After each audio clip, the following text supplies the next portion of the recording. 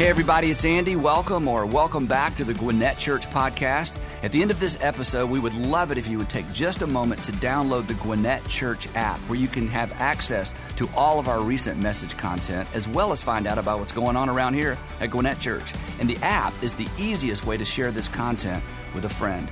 Most importantly, however, I hope the following presentation inspires you to take your next step in your faith journey. My introduction to John came through his book, Bullies and Saints. The subtitle is An Honest Look at the Good and Evil of Christian History. So I started listening to it because I listened to books first, and then about a third of the way, I just went ahead and bought it. So authors love me. I buy everything twice. And then I started talking about this book, and oftentimes, people in our churches will say, Andy, what's a good Christian history book to read? But there's so many, Anyway, so I started recommending this book, and I thought I would love for our churches to meet you and hear the content of this book. And then, of course, you lived in Australia, but now you live in the United States. And so thank you so much for doing this. And real quick, the best way to jump into this is, why did you write this book? Because it's a look at the dark side of Christianity, but as dark as it has been historically, and even in some cases currently, you're still a Christian. Yeah. So you didn't, it didn't drive you away. But why? What drove you to write the book? Well, being a historian by academic training, I already knew there are lots of bodies buried in Christian history, in the graveyard of church history. Yeah. But increasingly, I found that people who aren't connected with church think that Christianity has only damaged the world, or that its main influence is negative. And this really came home to me in a large public debate in Sydney back in 2008. And the debate motion was, we'd be better off without religion. That was the assumption. Yeah. It was, and Christianity was the main focus. Yeah.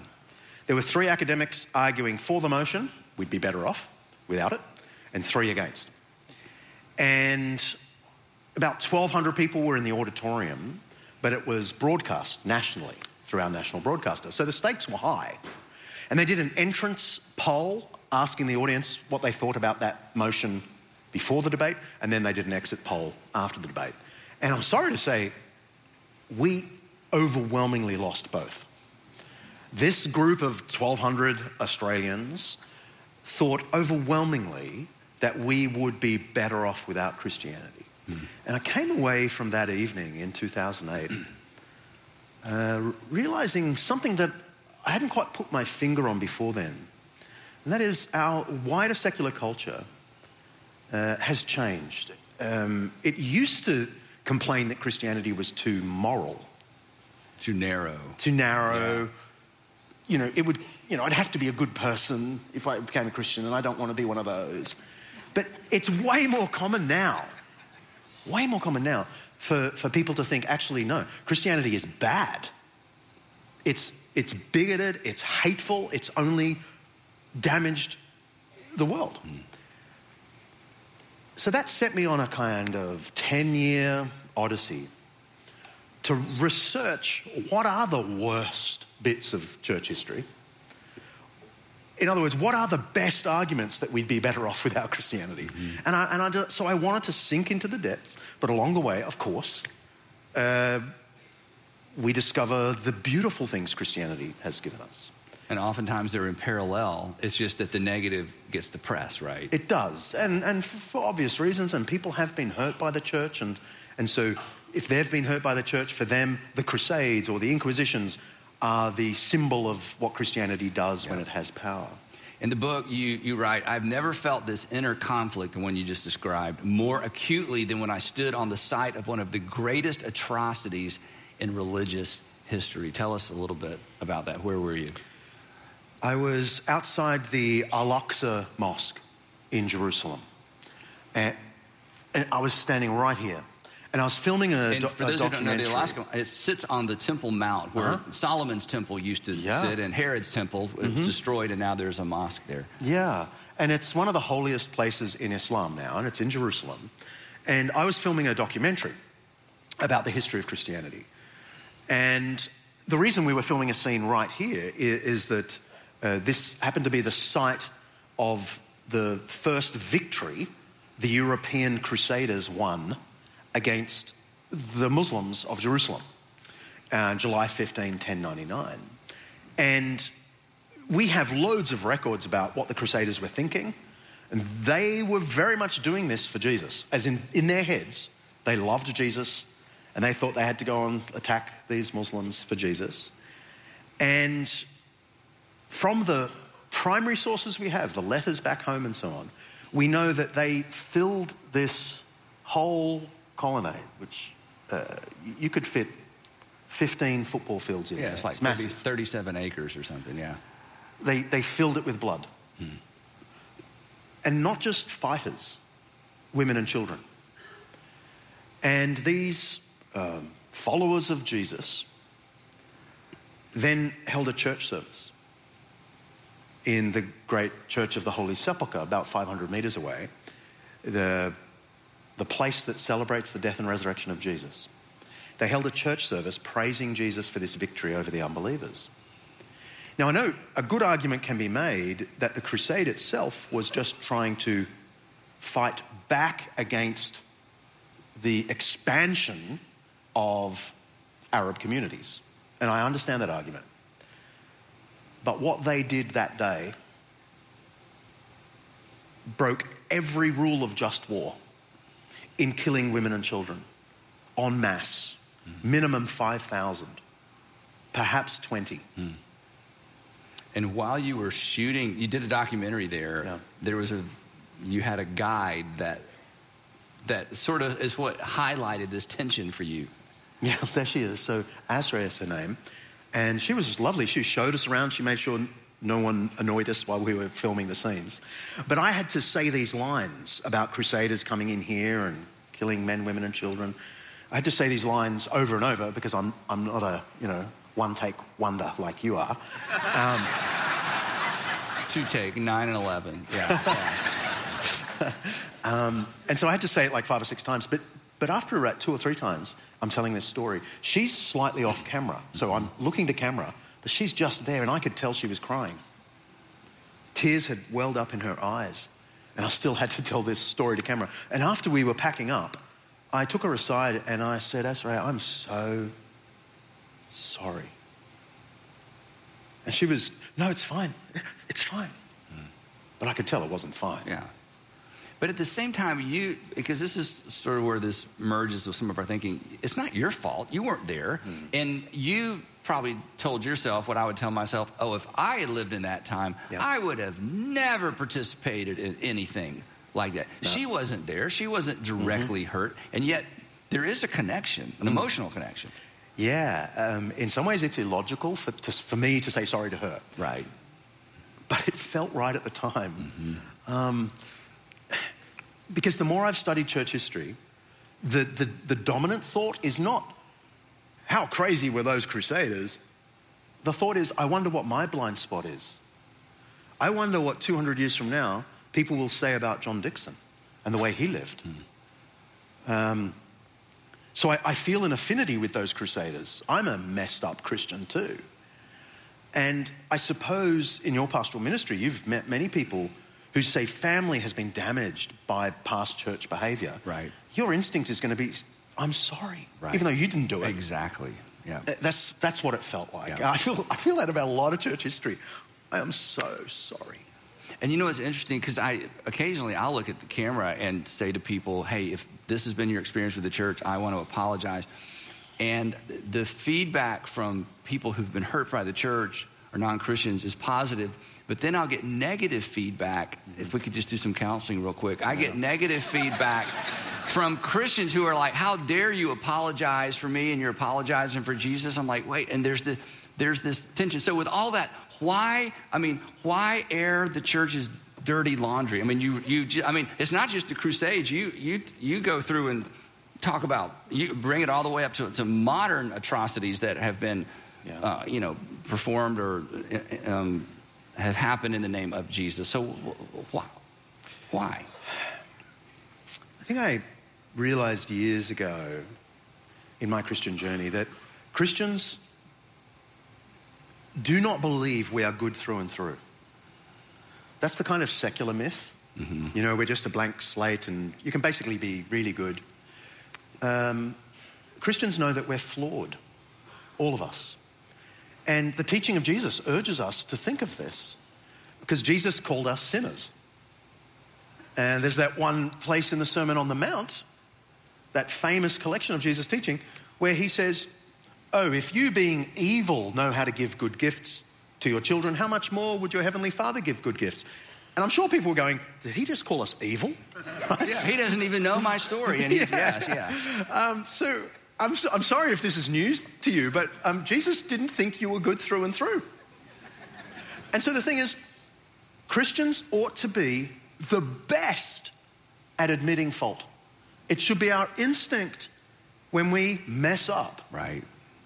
And when our group messes up, we should be the first to say, we are fallen and I'm so sorry.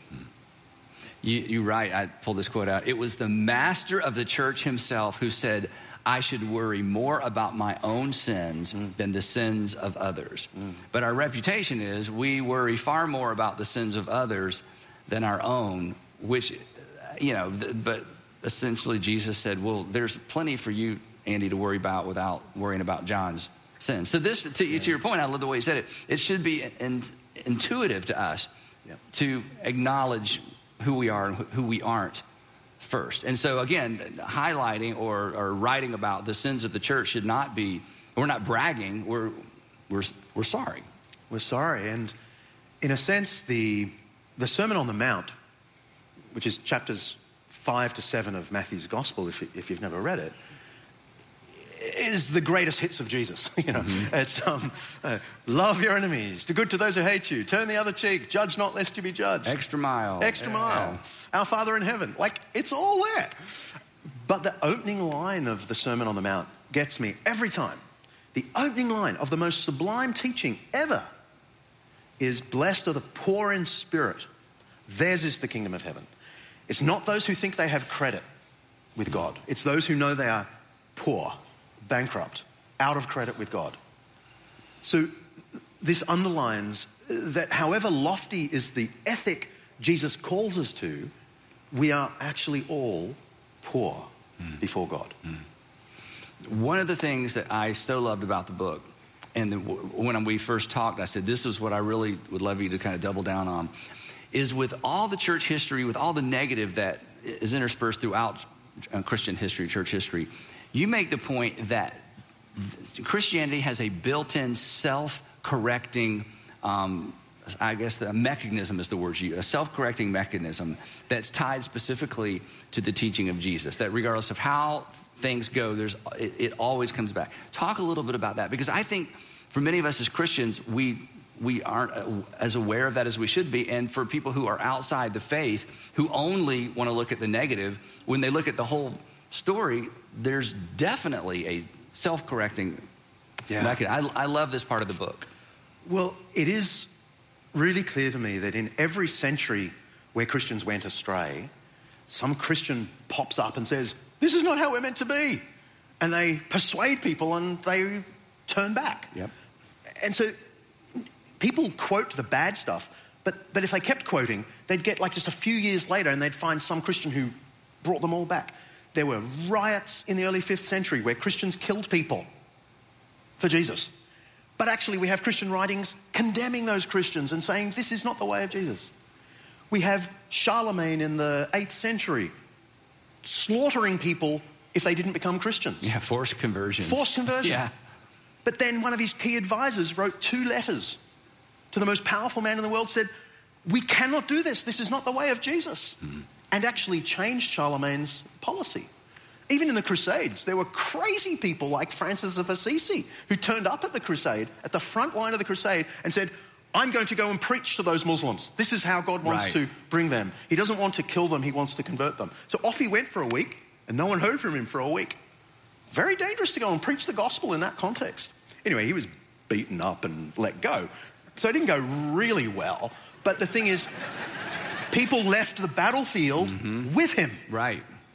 So I'm thinking, what is this self-corrective mechanism? I think it comes straight back to the teaching of Jesus, and in particular, that bit in the Sermon on the Mount where he says to his disciples, not to the Pharisees, "You got a great big log in your eye, and you can't see clearly the sin of others if you've got a great big log in your eye." I want you to walk us through that text. I think we have that text, yeah, because this is again, most of us know this. We could quote some of this, and yet within the context of this conversation, I think it's so personal, so powerful. Well, remember, he's not talking to the Pharisees and, he's talking to us. Why do you see the speck in your neighbor's eye? Now, as soon as I read that, I'm thinking, he grew up a carpenter. He must have got lots of specks of sawdust in his eye. I know, like, he's got in the flesh and everything, but I'm sure the sawdust still got in his eyes. And when he got a speck in his eye, when you get something in your eye, it feels like a log, doesn't it? Tiny, but a log. And this is what he says. Why do you see the speck in your neighbor's eye, but do not notice the log in your own eye? Oh, how can you say to your neighbor, "Let me take the speck out of your eye," while the log is in your own eye? You hypocrite. First take the log out of your own eye. Then you'll see clearly to take the speck out of your neighbor's eye. And his point is, the wrongdoing of the believer ought to feel like a log, whereas the wrongdoing in someone else's life should look like a speck. We should be more concerned about our own wrongdoing than others. And I think this idea pulls Christians back to Jesus. Through every century where Christians are doing bad things, someone says, "Hang on, this is not what Jesus said. We're probably all going to hell. Yeah. Let's get this log out of our eye." Yeah. And the through line is always the specific teaching of Jesus. And historically, this is amazing.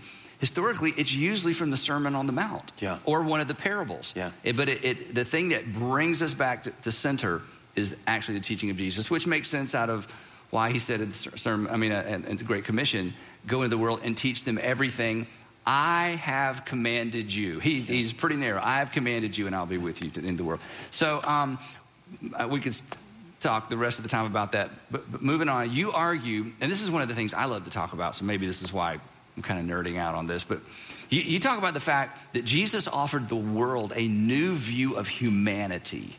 That there was the Greek view of humanity, very similar to the Roman view of humanity that pretty much characterized what we would consider the world at the time. And yet Jesus doesn't come along and say, let's take the Greek view up a notch, or let's edit. He introduces a completely different view of humanity. Talk a little bit about that, because that, again, this explains some of the confusion in terms of why we think we're such good people and think noble thoughts. The ancient view, whether in Greece or Rome and everywhere else, frankly, was that your value is dependent on your capacity, your usefulness to society. There's no such thing as equality amongst human beings, because some people are better looking and smarter than other people. Well, thank you. It just makes perfect sense. So that was the ancient Greek and Roman view. And Jesus promoted the view that really comes out of Genesis 1, that everyone is made in the image of God and therefore is loved by God regardless of capacities. It doesn't matter if someone's not as smart as someone else. It doesn't matter if someone's not as strong as someone else. Everyone is equal because everyone bears the image of God and is loved by God.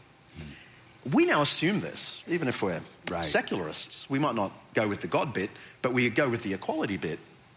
But if you were transported back into the first century and met a Greek or a Roman and tried to spin this idea that you assume that everyone's equal, they'd go, "What? You're crazy." Tools aren't equal, right? I mean, they just looked at the whole world and thought that it's absurd. Yeah, animals aren't equal when you purchase them in the market. Like, nothing is equal. And, I try and get classes that I teach at Wheaton and elsewhere to try and make an argument for human equality that doesn't rely on any Christian assumptions. And they have a good go, but they can't pull it off. Yeah. One of the illustrations that you talk about in the book that I'd love for you to walk us through is one I've mentioned a couple times years ago in a sermon, because it's such a fascinating, it's the story, it's the illustration of this letter that a Roman soldier writes to his wife, and it just illustrates the I don't know, the extraordinary insensitivity by our standards and the devaluation of human life that we can't even imagine it. Tell us this. Yeah, this is a handwritten note from a Roman soldier. And this is actually a picture of the, And at some level, it's sweet. It's like, oh, don't worry, darling. You know, I'll send my pay soon. I love you. And then he says, oh, and if you give birth and it's a girl, discard it. Very casual. Casual. Read some of this text for us. Here it is, Hilarion writes to Alice, his wife, know that I am still in Alexandria, and do not worry if the army wholly sets out. I'm staying in Alexandria. I ask you and entreat you, take care of the child that they already have, and if I receive my pay soon, I will send it up to you.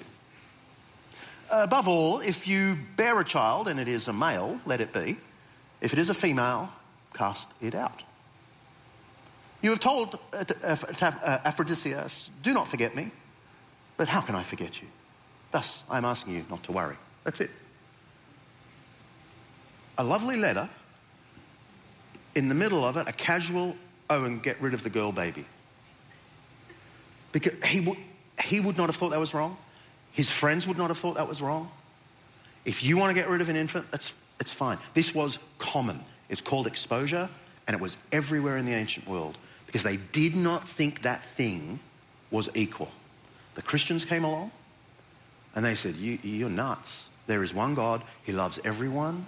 That infant is as valuable as the emperor because it bears the image of God. And actually, the Christians went around scooping up these babies that had been left on rubbish dumps and raised them and cared for them. And Greeks and Romans looked on at them as completely crazy for doing that. Actually thought it was a mark against the Christians because lots of them were made up of the leftovers of society.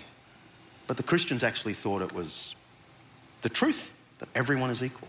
And so, again, as we talk about sometimes, what is so self-evident to us, right? As a nation, the Declaration of Independence, it's self-evident that all are created equal. Yeah. Well, that's a leftover of a Christian value. That's not self-evident. So it's not even self-evident currently in some parts of the world. It was certainly not self-evident in ancient times. No, and I mean, this July 4th week is a great week to reflect on this because when Thomas Jefferson penned those amazing lines, I mean, they're your lines, I can hardly quote them, but you know. We can, you're good. Yeah.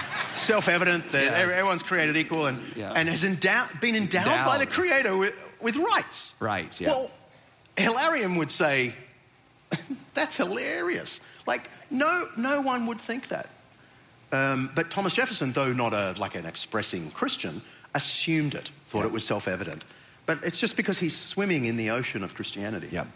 And this is very difficult for modern people to understand.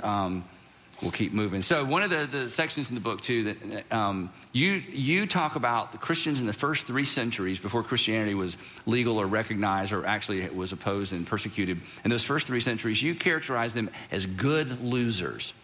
Because from a human perspective, the church was losing, and the Christians were losing, but they were good losers. Talk a little bit about that. Yes, well, what I mean is I sort of tell the story of persecution. And Christians weren't persecuted every year for those first 300 years, but there were 5 or 6 pretty brutal persecutions. And the Christians had to work out, how do you cope with this? And they kept on remembering the sayings of Jesus. He said, when people speak evil against you, rejoice. So they're thinking, okay, when they slander us and say evil against us, rejoice. He said, turn the other cheek. Jesus said, love your enemies, do good to those who hate you. And they tried to put this into practice. And that's what I mean by being a good loser. They actually took the teaching of Jesus seriously and literally. They did. And what supercharged it was they knew that Jesus, though crucified by the Romans, had been raised to life by God. So they thought they were the death and resurrection people. So they felt free to lose well. Not because they were like a slave class, which is what Friedrich Nietzsche, the famous atheist philosopher in the 19th century, said. Oh, those early Christians, they were such leftovers in society. They were like a beaten down dog. They were used to losing. Yeah. But when you read the sources, it's the opposite. They thought they had won. They thought the whole thing, the gospel was winning. Christ is at the right hand of God.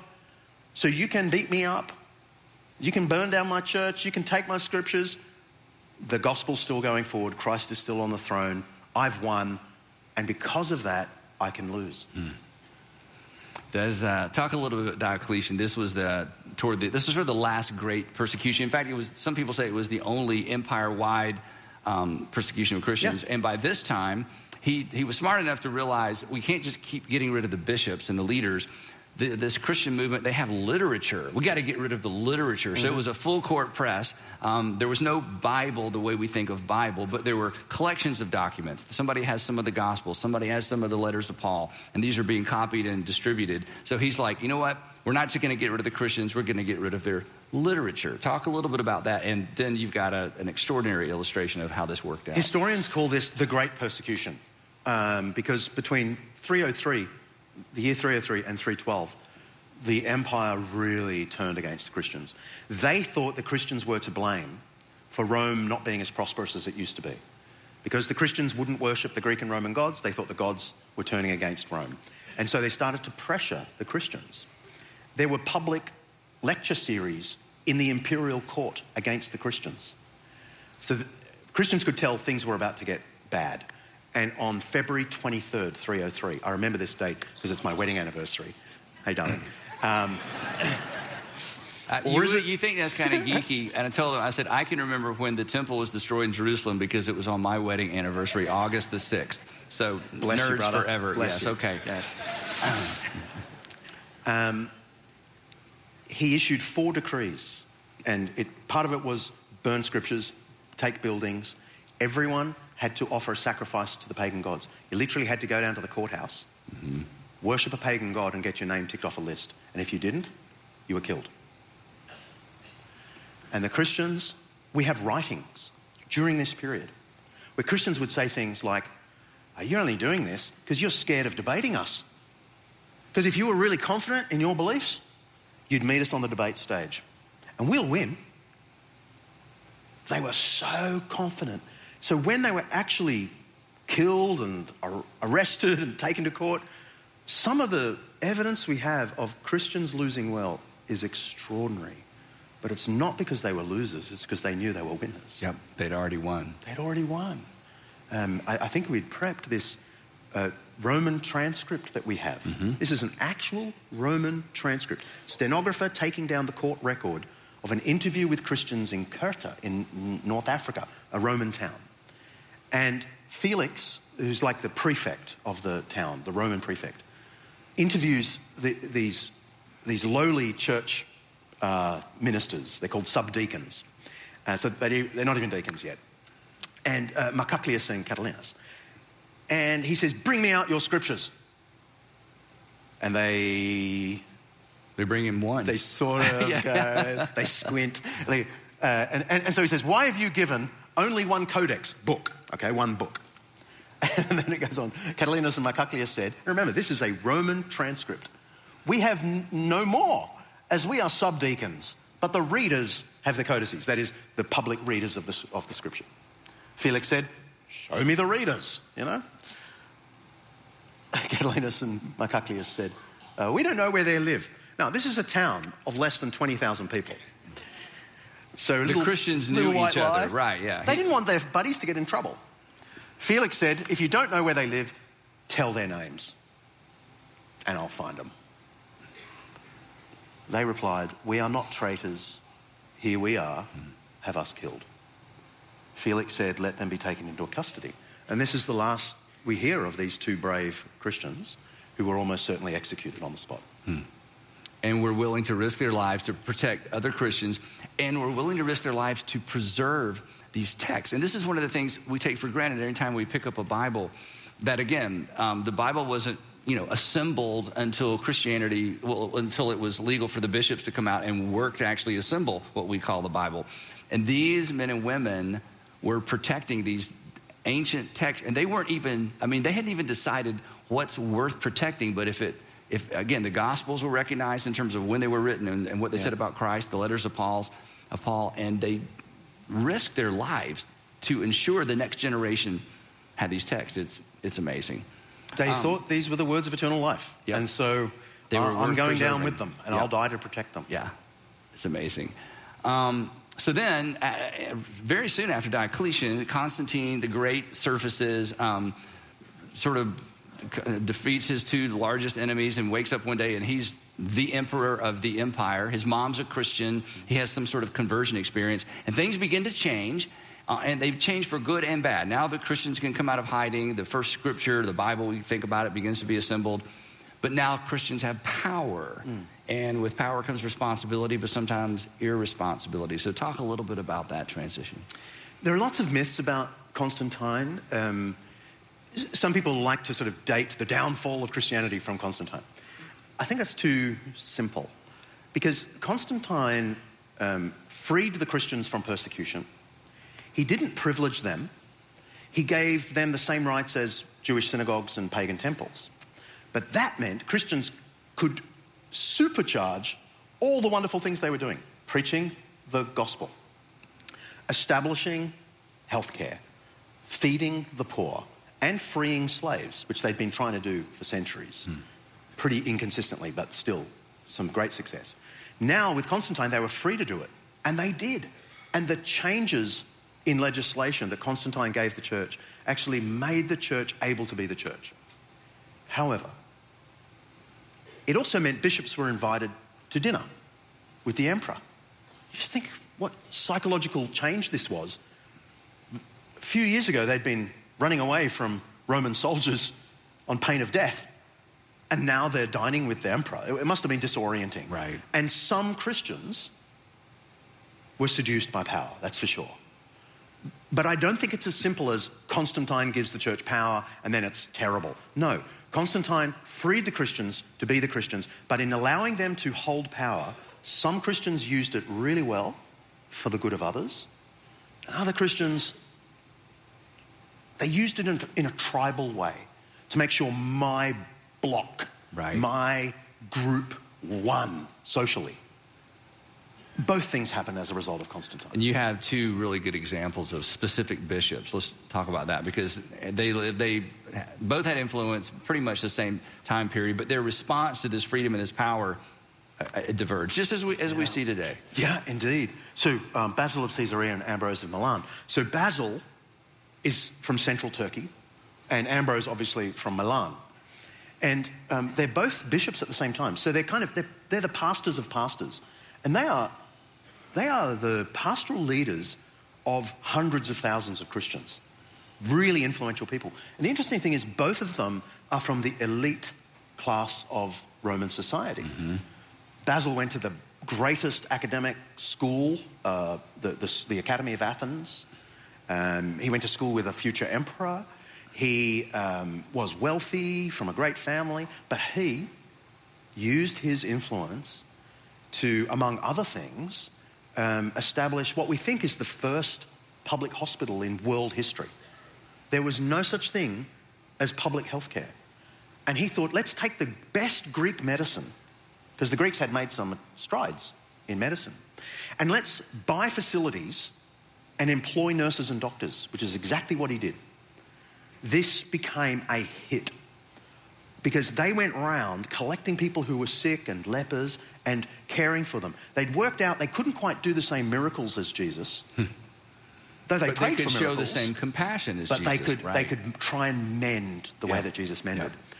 And he used his power for good. Ambrose, he's a mixed character. He was a Roman governor. He was a senator as well. And then the people of Milan begged him to become their bishop. So he took a step down and became bishop. He was a pious Christian, a devout Christian. But he took that mentality of governor into being a bishop, to the point where he started to boss the emperor around. We're now toward the end of the 4th century, and the emperors are Christians. And Theodosius I was a devout Christian. And there was this one occasion, this just gives you an example of Ambrose, there's this one occasion where the Christians of a town called Callinicum in Syria burnt down a synagogue, a Jewish synagogue. Anti-Semitism was growing. And Theodosius, quite rightly, said those Christians... The emperor. The emperor said those Christians have to rebuild the synagogue. Ambrose heard, jumped in, rebuked the emperor publicly, wrote a letter that we still have, saying, how dare you tell the Christians to rebuild that temple to impiety? And Theodosius, the emperor, backed down. Many scholars think Ambrose is the turning point, not Constantine, 2 generations earlier, but Ambrose, where now bishops think of themselves as mayors of a town, as governors. And for me, these two characters tell you the problem isn't power. The problem is what you do with power. Whether you use it for the sake of the other or whether you use it for my team. And again, this is, the negatives get the press, the positives not so much. But there was always somebody calling the church back to what would Jesus do? What did Jesus do? What did Jesus teach? The other interesting thing is it's not just a bunch of men either. There were some extraordinarily powerful, wealthy women who, once they became believers, just adopted the teaching and the methodology of Jesus. You talk about one I'd never heard of in the book. Can you tell us a little bit about her story? Well, I mean, there's a whole lecture in women in early Christianity and the influence they had. But one of them is Fabiola. And she's around the same time as Ambrose and Basil. Now, this woman, Fabiola, was from one of the founding 7 families of Rome. Like wow. I don't know, like the Jackie Onassis of, does that make sense? Like, maybe not. Okay, I'll shut up. I won't try and make American references. But she's from one of the elite 7 families that founded Rome. And so she is probably the wealthiest woman in Rome. She has a conversion experience out of her husband was quite abusive, and she was able to leave her husband. She becomes a Christian, and she, in reading the Gospels, thinks, I have to use my gifts for the sake of others. And we are told in sources written at the same time as she was alive, she sold all of her properties, a vast property portfolio, and gave all the money to establish charities throughout Italy and the second hospital in world history. Based on the model of Basil the Great, but this is the first in the West. If you think of Turkey as the Eastern Church, she establishes it in Rome. And as a result of her work, literally hundreds of hospitals over the next couple of hundred years spring up all over Western Europe. And we have this wonderful woman to thank for it.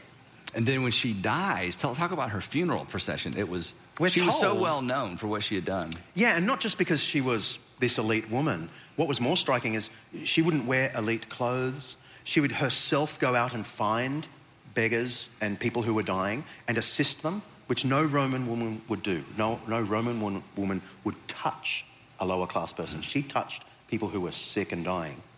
And they so loved her that when she died, we're told that Rome came out to her funeral and that it was the largest public event in Roman history since the great triumph of General Pompey early in Roman history, where, the general came in having won a great battle. But it was not because of a battle, it was because of her compassion and her generosity. So, sort of bringing this home to us, I want to read a quote from the book again, where you answer the question essentially based on what the first 3 centuries of Christianity did. What should we do? Because the church has power. I mean, in our nation, the church is very powerful in terms of influence and wealth, and so again, power can corrupt or power can be used for good. So in the book, you write this. You said, "What made Christians good, even cheerful losers, was the thought that they had already won." We talked about that. And then this, their role, the way they viewed their role in society, their role was simply to remain true to the way of Christ, seeking to transform the world. So they were ambitious. I mean, they pushed hard, they argued hard, transformed the world through these 4 things: prayer, service, persuasion, and suffering. Prayer, service, persuasion, and suffering.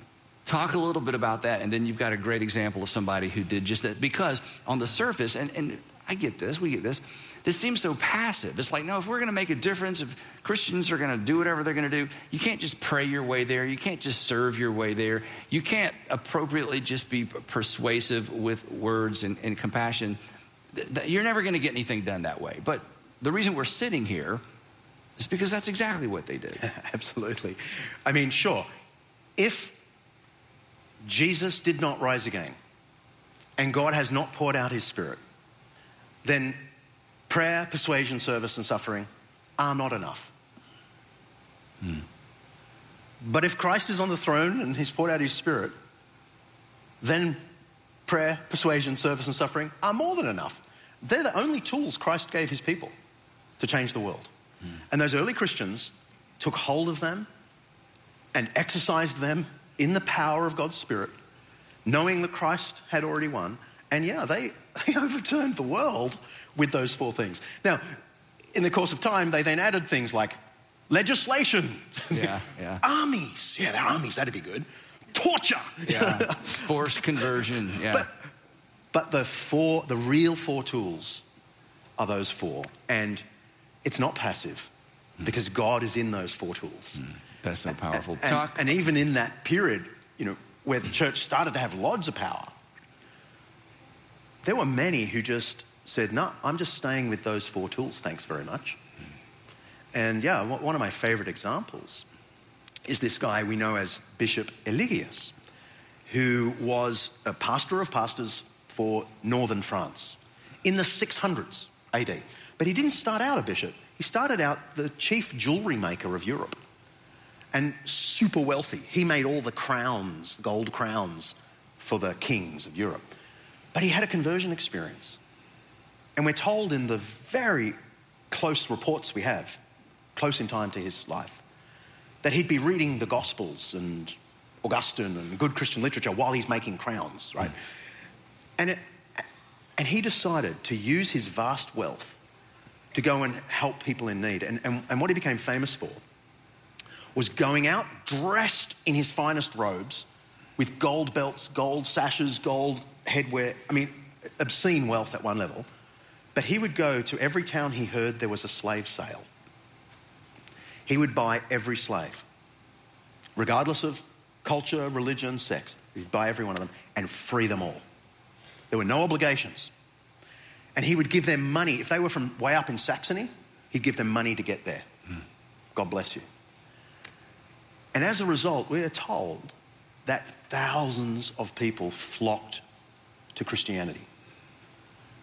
He even convinced the elites to get rid of their slaves.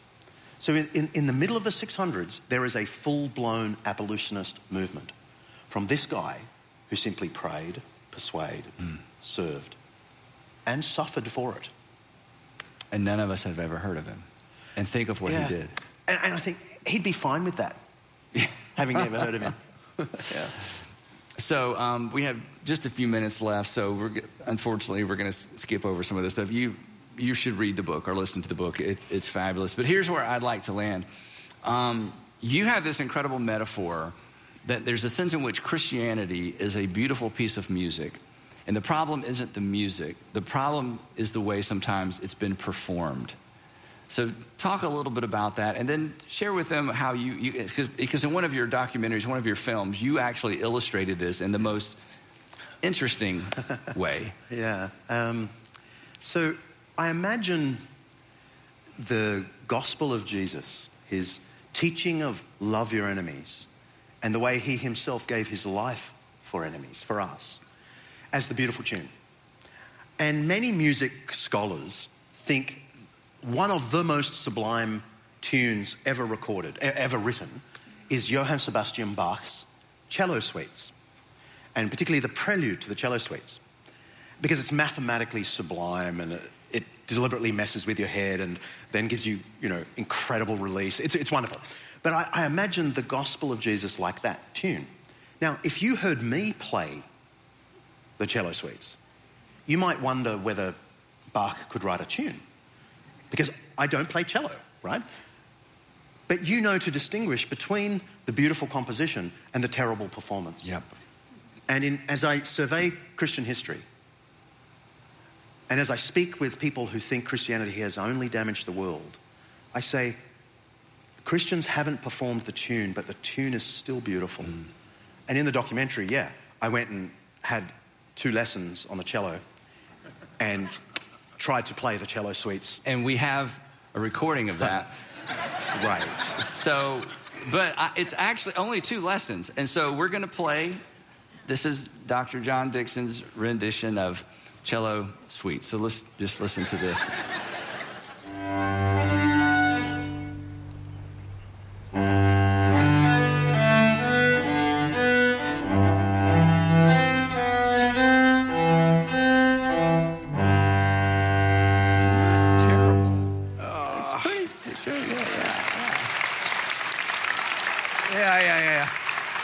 But every cellist in the audience died. Just right. But now we're going to play how it's supposed to sound. Okay. That's not me.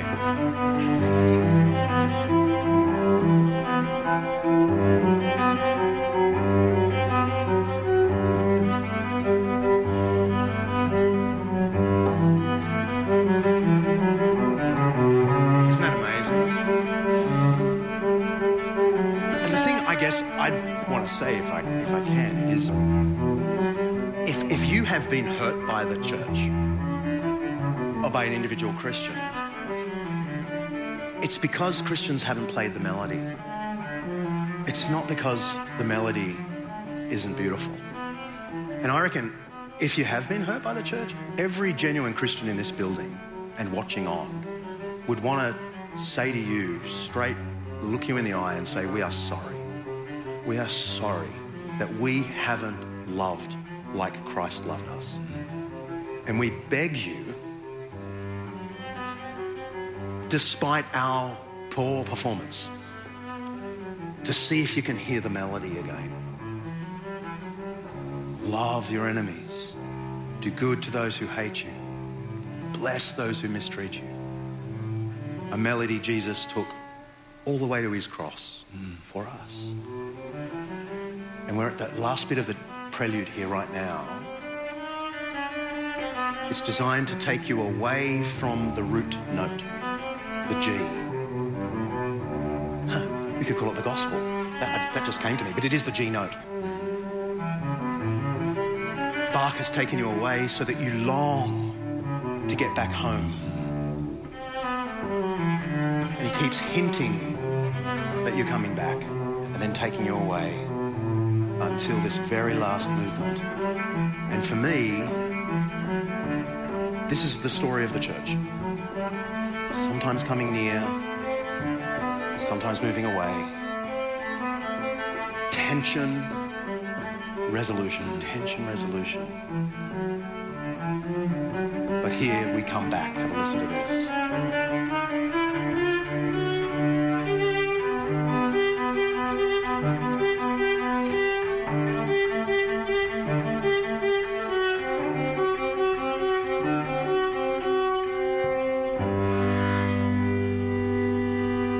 Back to the gospel.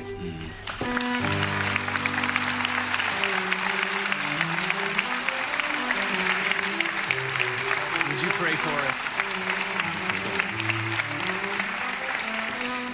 Let me pray. Our Father, we praise you for the gospel, for Jesus himself, who taught us love, but then gave his life for us in love. Father, we are sorry, we who believe, are sorry that we have not lived in love. Oh Lord, help us to see the log in our own eye and take it out and come back to this beautiful gospel. Lord, we are weak and we ask for the power of your Spirit that we might live as you have called us to live. And we pray for everyone listening to us today who does not quite believe and who has been hurt by the church. Be merciful and help them, Father, hear this beautiful melody. The life, teaching, death, and resurrection of Jesus. In whose name we pray. Amen. Thank you. Thank you. Fabulous. Okay.